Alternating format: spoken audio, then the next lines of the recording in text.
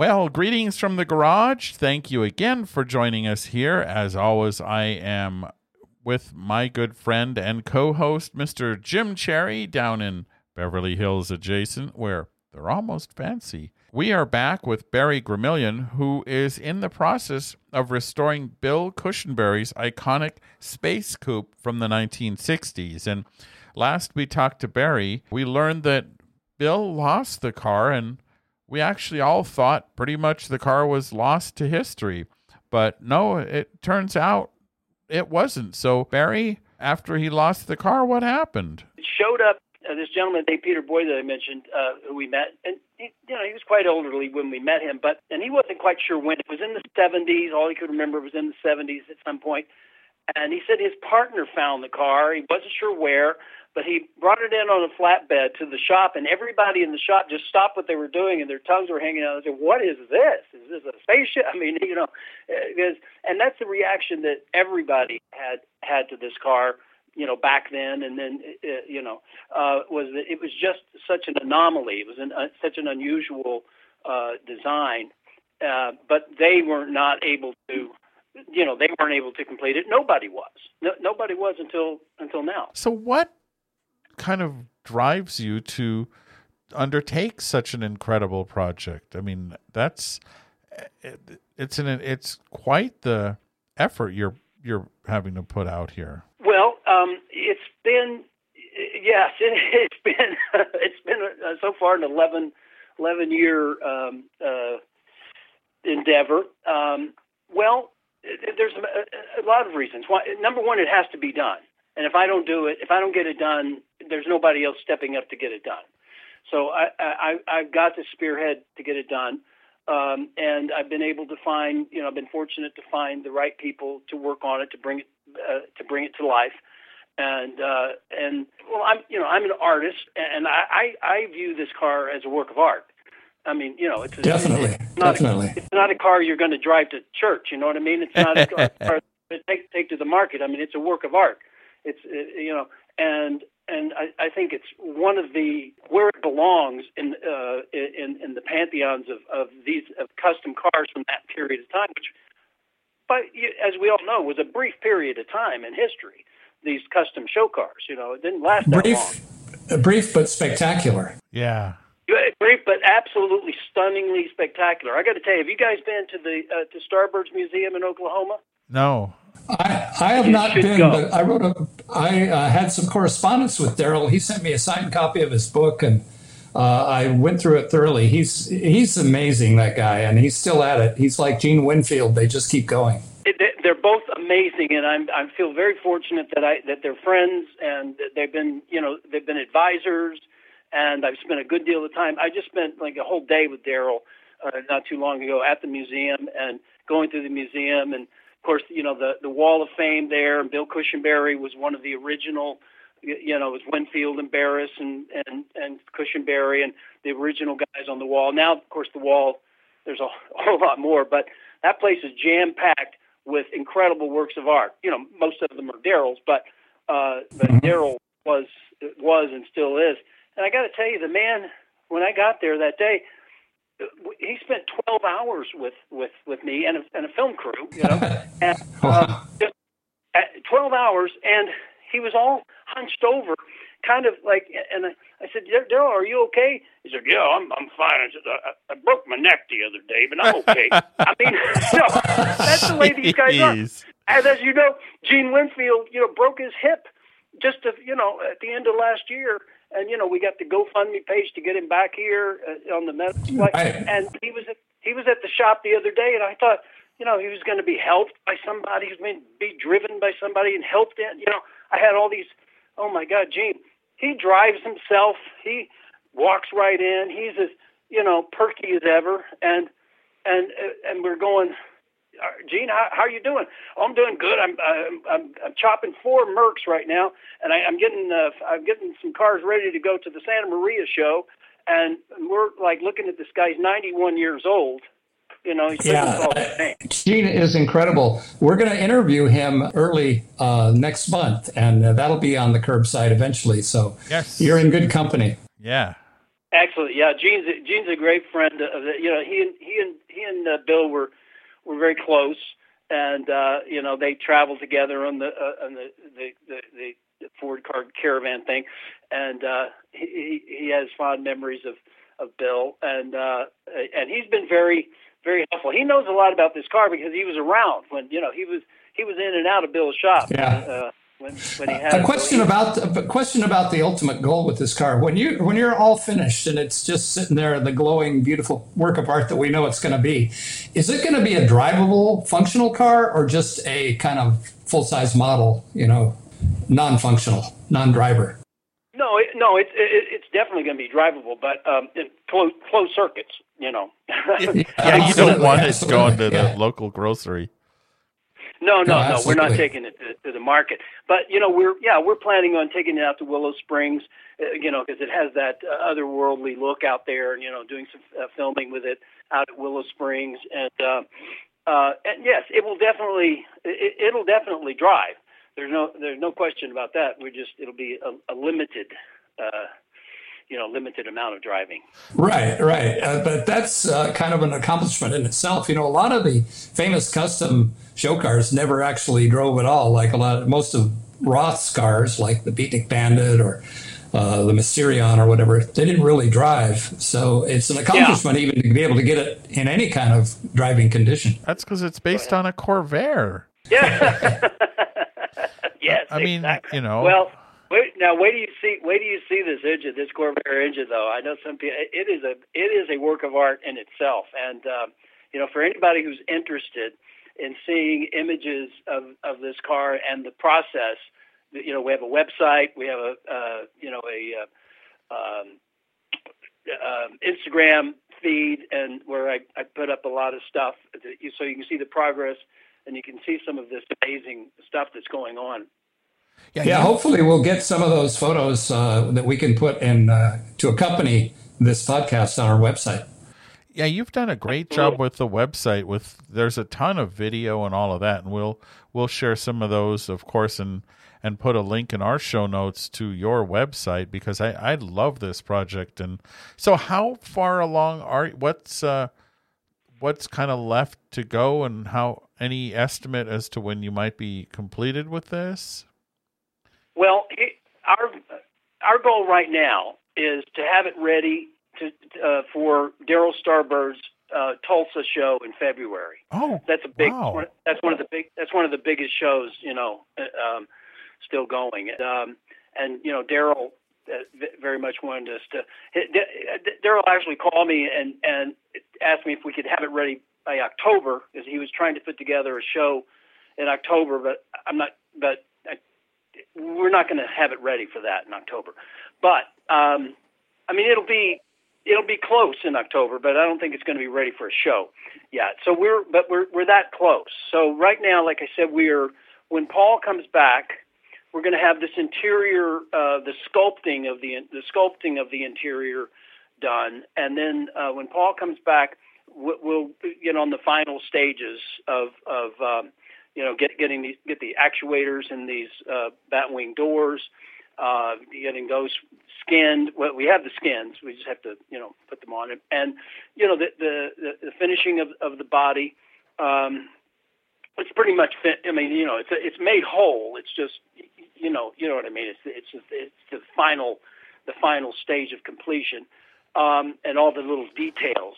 We just before Paul left, we came up with a very interesting, and again, like I said, the Space Coupe sort of dictates, and we came up with a very unique, I'm not going to describe it right now, but you'll see it soon. We came up with a unique look for the bubble top, which will even give it a little bit more of a unique quality. It's going to look a little bit different than any other bubble top, all the other bubble tops. And you'll see that. I can't explain it. It'd be too hard to explain it, but it's something that when we put these, because I have 3 or 4 bubbles that we've made over the years, and once we started cutting them, because you have to, obviously you have to cut them into these pieces, the windscreen, the doors, the T-bar on top. There's nothing in the back, because in the back are the hinges for the the batwing doors. But once you start putting those pieces in and fitting them in, and you see how it all comes together, it presented a profile that we hadn't seen before and that we've never seen on a bubble top. I'll send you pictures. So yeah, I want to see that. Yeah. It's very cool. Very cool. So that's where we're at. Like I said, when Paul gets back next week, so August, September, October, in those 3 months, we're going to be completing everything and getting it ready to, ready to move for preparation for paint. I was curious, what color are you going to paint the car? Do you know yet? We want to retain the silver, the silver metallic quality of the way of the aluminum as it is now. We can't do a metal finish. I mean, we could do a metal finish, but it would take us till 2030 to get, so we're not going to get a complete metal finish. But what we're going to do is we're going to get the body smoothed out, and then we're going to paint it a deep, using the techniques that they used back then to get that depth, that really deep quality of the. It's not candy, but it's going to be a silver metallic color. Cool. Yeah, I think metallics on that will look great. Outside and inside. Now, there has been some discussion because of the space stuff, is that to paint it similar to spacecraft, which is white. But I don't like the white. It's just been some. So I want to stick with the metal. I think that's what Bill would have done, based on the way it looked when he lost it there, in 66. Because it looks really nice in his shop in 66. And I think that he would have looked at it and go, yeah, that's what I need to do. I need to keep it. A metallic on those cars really shows off the curves well, too, because it kind of shades as it highlights and turns around the curve and goes to shadow. You see it better with the metallic, so I think it's a great choice. You hit it right on the head. That's exactly the reason why, because that's our feeling as well. So thank you for that, because that's the way we are anticipating it to be. Yeah, it sounds like it'll be beautiful. So I just want to I want to give a shout out to a few people, if you don't mind, in case if you have time. Absolutely. So a few of the people who've been super instrumental in this. I mentioned Jim Roten, who was Bill's design partner on this car, and just a super guy. And Don Varner, who you guys probably know Don Varner. Don Varner was Bill's design partner on the El Matador and on the Silhouette. And he built several cars, but one of his most famous cars is called the American Star. And it's actually going on sale at Mecum because, Blackie, how do you pronounce his last name? But Blackie. His whole collection is being auctioned off at Mecum. And one of his pieces is Don Varner's American Star. Anyway, that's Don has been very helpful and instrumental, and he loved Bill. And he said in my interview with him, he said Bill was the best metal man I ever knew. And then Bud Millard, also a good friend, and he owned 3 of the Cushenberry cars. He owned the Limelighter, the Edison, and the Marquis. He doesn't own them anymore, but a guy named Bruce Heather, who lives up in Seattle, and he was a friend of Bill's. He's just a fan. He's not but he's he's got archives out the what, and he's been very helpful. I mean, he knows every magazine and every article about he's just a wealth of information, and he's a really interesting guy. And he hung out with Bill for long time. In fact, he had a conversation with Bill at one of the car shows in May of 1998, and I asked him about this just recently, and I have it on film. He said, Bill and I sat down, and he talked about this. He talked about your car. He said, yeah, I wish I could get that car back. I'd like to finish that car. So that many years later, he was still thinking about the car. 5 months later, he passed away, and 5 months after that, we found the car. Isn't that interesting? That's interesting, huh? It was still on his mind at the end of his life. Wow. Well, it's a tribute to you and the work you're doing to put this together so that we as people who love cars can enjoy it, and I can't wait to see it.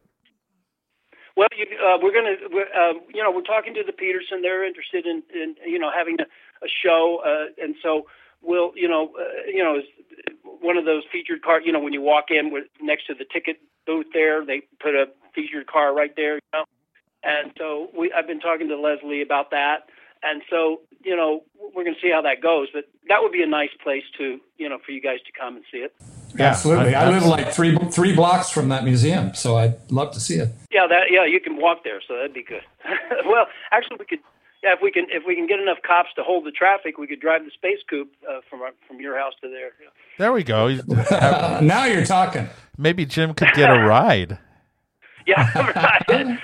Well, now that's the thing. I'm just going to mention this before we go. I know I could go on and on, but anyway.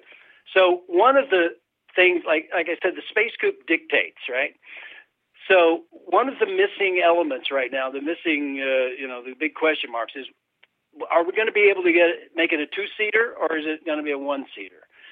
There's two elements involved in that because of it's a tight cabin, and as you know, in a bubble top, the high point is in the middle.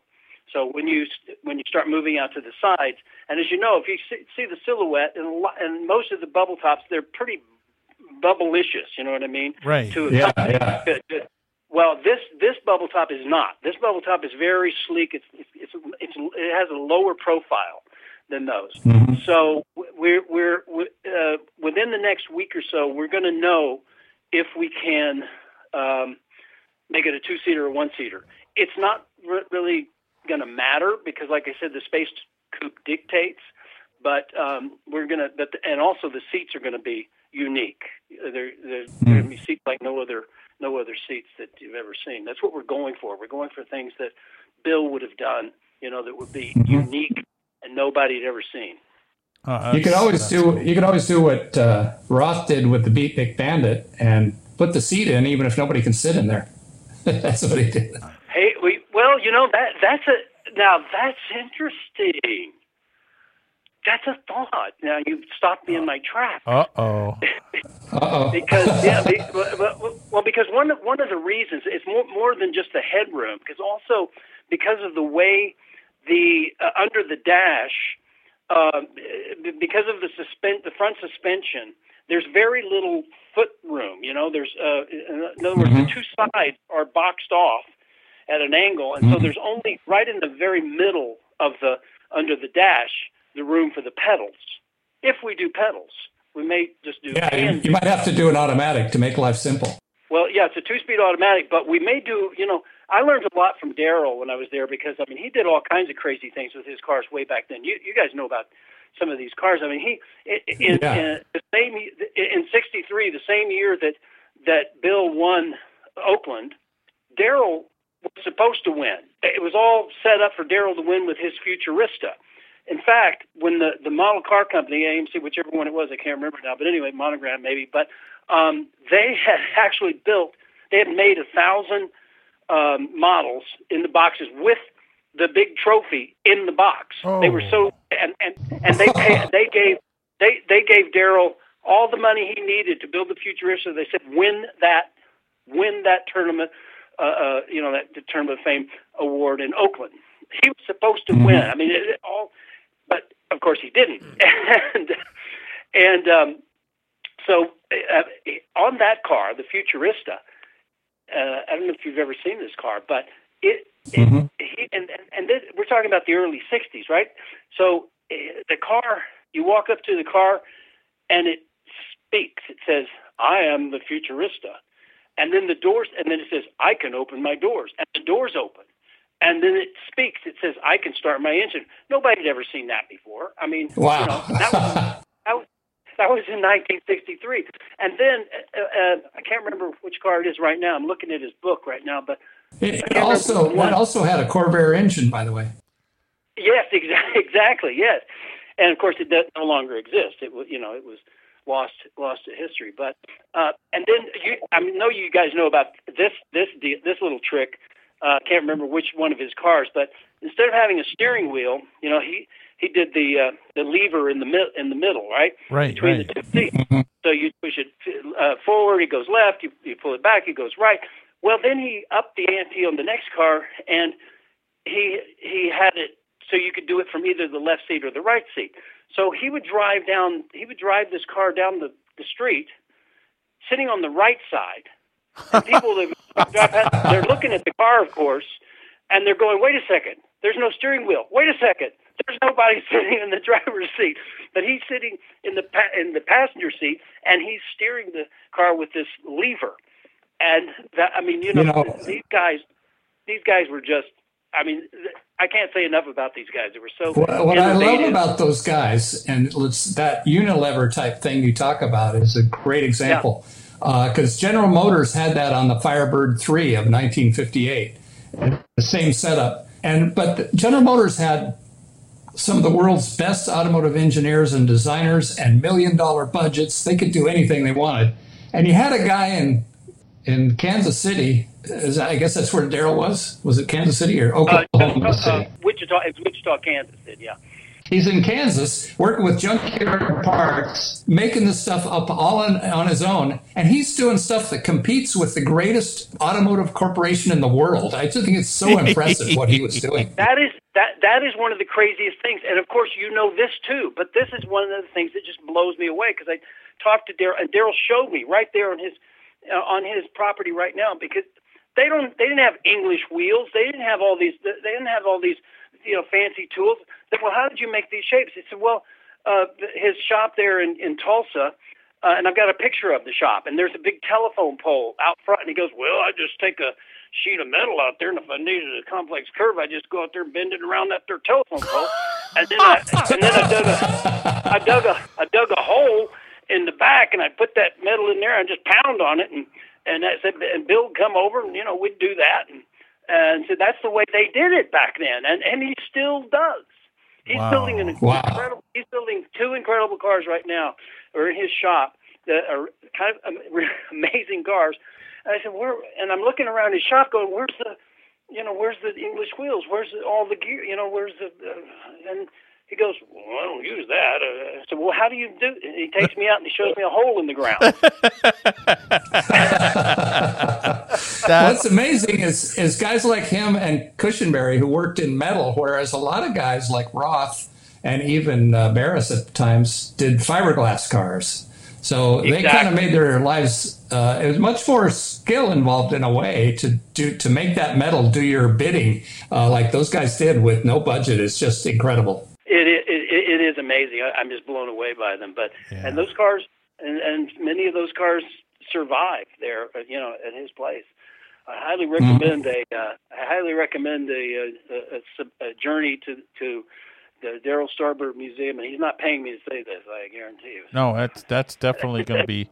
We're going to have to have him on the podcast too, and I'm definitely going to arrange a trip. I also do an RV podcast, and that's an excuse to just go out there. Oh, and I got to tell you, that part of the country is beautiful. It's in that northeastern corner of Oklahoma where it's all lakes and just beautiful drives, small towns, and then it's right next to the Branson and all that stuff. So it's a gorgeous part of the country. It really is. Huh. That's cool. That sounds like a destination. So. Absolutely. Yeah, go fly to Tulsa, rent an RV, go from there.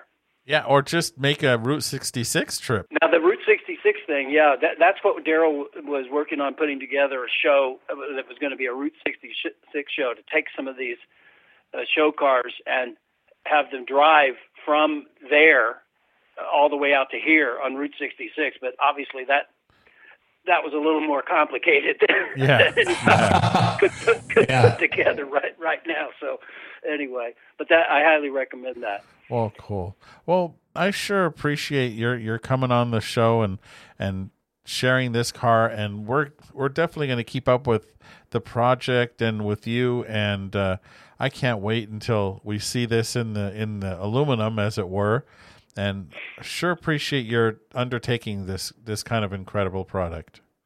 project. Well, thank you, and I appreciate you guys and all that you do for this world of custom cars and all the other unusual things that happen in the automobile world that so many people don't even know about. I mean, you guys talk about stuff that a lot of people today just don't even know about, unless you're a car freak. You know what I mean? Yeah. Well, I liked what you said about the car being a piece of art, because it definitely is. And this is a uniquely American art form, these custom cars. There is nowhere in the world they did it like we did it here.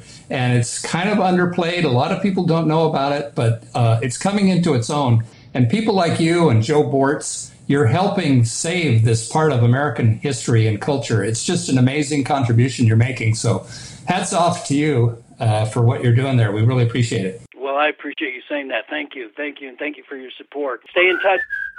Boy, that guy in the next campsite sounds as angry as the little cowboy in those cartoons. I think he knows every word my mama told me not to say. He probably doesn't know about Stressless Camping, a website and podcast to help make the great American RV adventure into a stressless camping experience. Oh, I hope he isn't gonna pull that lever. Duck! Well, that's gonna take a while to clean up, and he is not a stressless camper. If you want to be a stressless camper, join us at stresslesscamping.com for articles, stories, a podcast, and even an RV calendar. Ooh, I think he invented some new bad words. Introducing the unexpected, the new Ford Mustang. Mustang, a brilliant new kind of car, a new generation of Fords. Mustang, with a beauty so unexpected, it has been honored by Tiffany & Company with this gold medal. Never before has Tiffany given an award to any automobile. Never until Mustang. And yet the price? An unexpected $2,368 FOB Detroit. And we're not fooling about that price. Because for $2,368, you get features that cost extra in many other cars. Luxurious bucket seats, heavy vinyl upholstery, thick carpeting, padded instrument panel, and handsomely designed full wheel covers. All are standard in Mustang. And with an exciting list of options, you can make your Mustang even more luxurious or more of a sports performer. See the unexpected, the new Ford Mustang, at your Ford dealers now. Welcome back to the garage. I have a very special guest with me today, and that is Steve Hall from the Mustang Owners Museum. Steve, welcome. Well, thank you. I appreciate the opportunity to be on, and so thank you for reaching out to us. Oh, my pleasure. Tell me a little bit about the Mustang Owners Museum. Clearly, it's a museum for Mustang owners, but what do you have there, and where are you located? Well, we'll start with where we're located. We're actually located north of Charlotte, and actually, to give you a better idea, we're 1 mile north of Charlotte Motor Speedway in a town, Concord, North Carolina, right off of Interstate 85. And obviously, this is a very big car area as far as interest level for between racing, car clubs, just Mustang enthusiasts in general also. So it's a great car facility area for us. And the museum itself is 40,000 square feet. It holds right now about 53 Mustangs. We have room for closer to 55 to 56 Mustangs. And our exhibits, we have exhibits and displays, and our exhibits actually focus on various interest points for the Mustang hobby. So, for example, we have the World's Fair car from 1964 on display, along with a story about the car and how it was there when Mustangs were first introduced and how the public could ride this vehicle at the Ford Pavilion. We've got other cars from Indy Pace cars. We've got prototype Mustangs. We've got a couple cars that, quote unquote, were crushed at some time or another, but they still they look like such amazing shape. Tongue in cheek there a little bit, of course. But the goal is also with our displays of cars that we have is we try to show these are the various interests that Mustang owners and Mustang enthusiasts have for Mustangs. Which means, for example, that we have cars that have been restored to concourse level, We've got cars that have been modified, resto modified. We've got cars that have been turned into race cars. We've got car stories, of course, which are just as important to show the dedication and the passion of Mustang owners to their vehicle.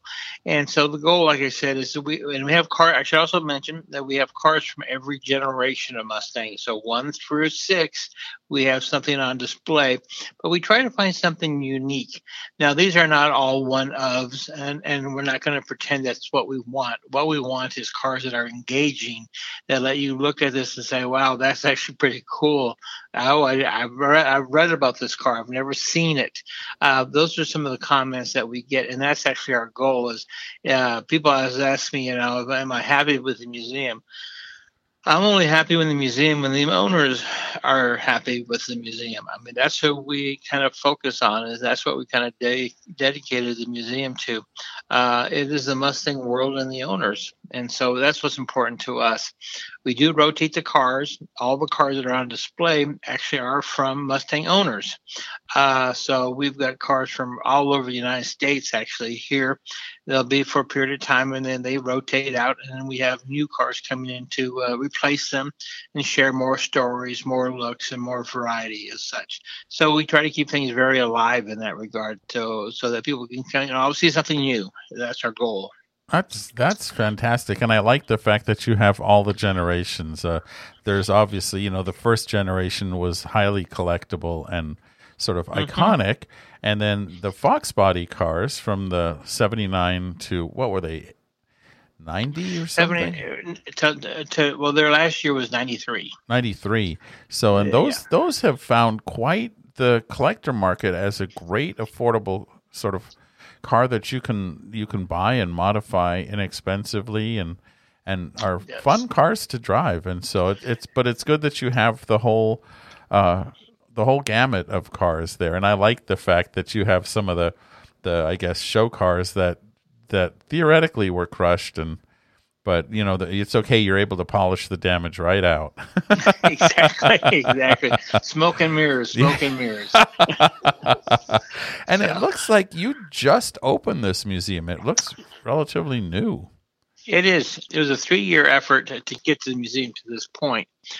We opened for 4 days in the middle of April, opening on April 17th. And of course, April 17th to the Mustang world is the birthday of the Mustang. And this year of 2019 happened to be the 55th anniversary of the Mustang. And every 5 years, for probably the last 20 or 30 years, there's always been a 5-year anniversary event going on somewhere in the United States. And we thought, well, here we've got a museum. We've got a great facility at Charlotte Motor Speedway. Let's work together and put together the 55th anniversary event at Charlotte Motor Speedway and open the museum at the same time. And quite an undertaking, but we got everything set and done. And so we did open for, like I said, for those 4 days. We did shut the museum down, and we had to finish a few little remodeling things that we knew they needed to be complete, I guess is the best way to put it. And we opened up for daily operation on May 3rd. So we've been open every day since May 3rd on regular operating hours, 10 to 5, and on Sundays at 12 to 5. Sounds so 7 days a week sounds good and brand new. This is being recorded in August of 2019, and so that means you've only been open about 3 months officially. So correct. Welcome to the museum world. It's good to have you. Well, thank you. It's been quite a learning experience. It's not only, of course, the passion is for the Mustang, but then you also learn, what a museum needs to do to put forth its best foot, as I guess is the best way to put that. And the fortunate thing is Mustang, so there's not a lot of work there. It's just the organization of a museum and the details on making sure that those things are, in place, because people come to this place, they already have the idea of what a museum should be like. So we have to, we have to give that appearance, I guess is what I'm trying to say. We have to kind of fit that bill. But our main goal is just to share the passion of the Mustang.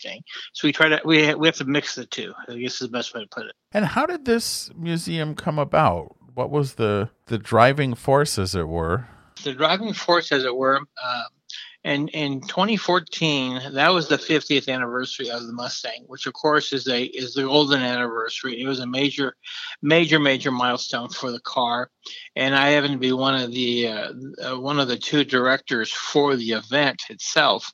We put on simultaneous events both in Las Vegas at the Las Vegas Motor Speedway and here at Charlotte. And one of the exhibits we wanted to do was, after 50 years, and at the time, of course, still no Mustang museum ever in the world for that matter, we wanted to create a little showcase museum of memorabilia, collectibles, just some neat things, just so that people coming can kind of just go back 50 years when the Mustang first came out, and things of that kind of nature, to see some of the cool things that were actually promo kits, promo marketing, things of that from 50 years ago. And so as we were putting that together, Ford Motor Company became a big part of our event. They indicated that they had this rather large display in mind, and it was basically called the Mustang Timeline.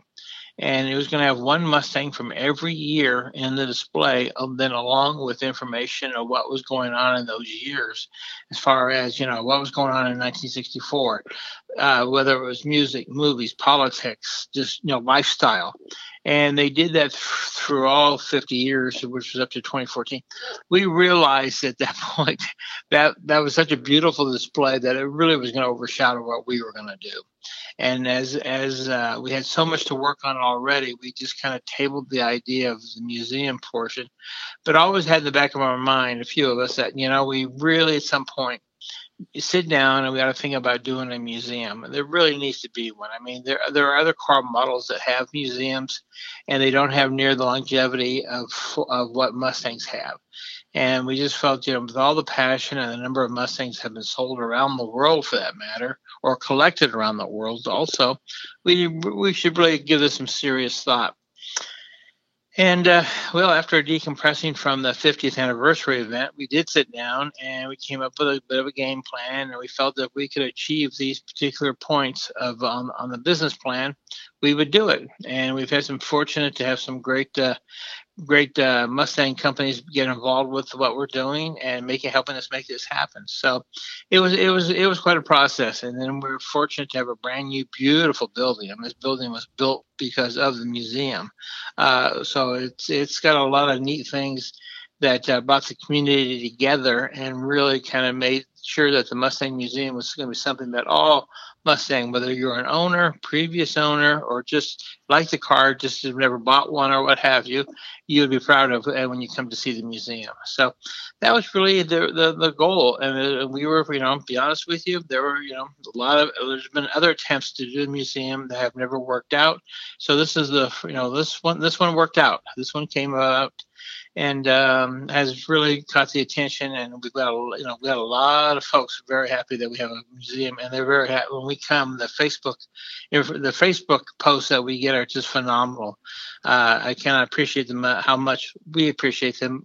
We cannot tell you how much we appreciate when they come, and when they leave, they do post how they've been to the museum. It was incredible. The cars they saw, the activities that were going on, the memorabilia, the stories, the information. We've expanded their Mustang. We've helped expand their Mustang horizon quite a bit with this museum. Wow! And what type of people come to the museum? Are they owners? They looking for ideas? Because it looks like you also have a lot of research information there. We do. We tried to be that was one of the things we felt was important. We wanted to be, and of course, all of these things take time. I mean, it's just, you certainly just can't with a museum. This is going back to how I learned more about museums. You really just don't go in there and flip the switch, and then everybody's like, oh, there's a big light in the sky. There's a Mustang museum. It takes a lot. It takes a lot of marketing work, but our goal was, we wanted, and we're getting there. I mean, it's a process. We do have an archive. In the archive, we try to collect every Mustang book ever produced, and that includes about Shelby or Salines or Roush's. And also, we try to cover every magazine from Mustang Monthly and Mustang Times. And then I feel more, just as important, is that we on our own have created a video series, which will be going up on YouTube very shortly. It's called Mustang Icons. a lot of the gentlemen, especially from the first generation in the mid 60s, that were very instrumental in the development of the Mustang, whether it be a designer, engineering, marketing, or what have you, basically are getting, they're getting up in age. And we felt their story, if, when unfortunately, when, they pass, their story will be lost forever. You can read it in a book, but, books to me sometimes are kind of impersonal. All you're reading black and white on pages. So we did is we went out and we've done about 20 different what we feel is Mustang icons and videoed them and sat down and asked them just 2 or 3 of the same questions. What got you started? Why do you have a passion for Mustangs? Things like that. And we would just let them talk to us. And the stories we got are more than, there's some stories we got that you'll never read about. Let's put it that way. You're just not going to read about these pieces. And that's what we felt. That way we've always had them and can honor them. When somebody comes in and says, hey, well, who's the designer of the SN95s? Well, who? Let me show him to you. Here, let me give you his video. He'll tell you who he is. Who designed the Mustang II? We have him right here. Let me show you who did all this work and how he did it and why he did it. So it's things like that we felt was very much to even create a deeper connection to the Mustang. I love that idea. That's a terrific idea. Yeah, and as you said, some of these icons of the Mustang's past are passing themselves, and yes. Like, for example, we just lost Lee Iacocca. Yes.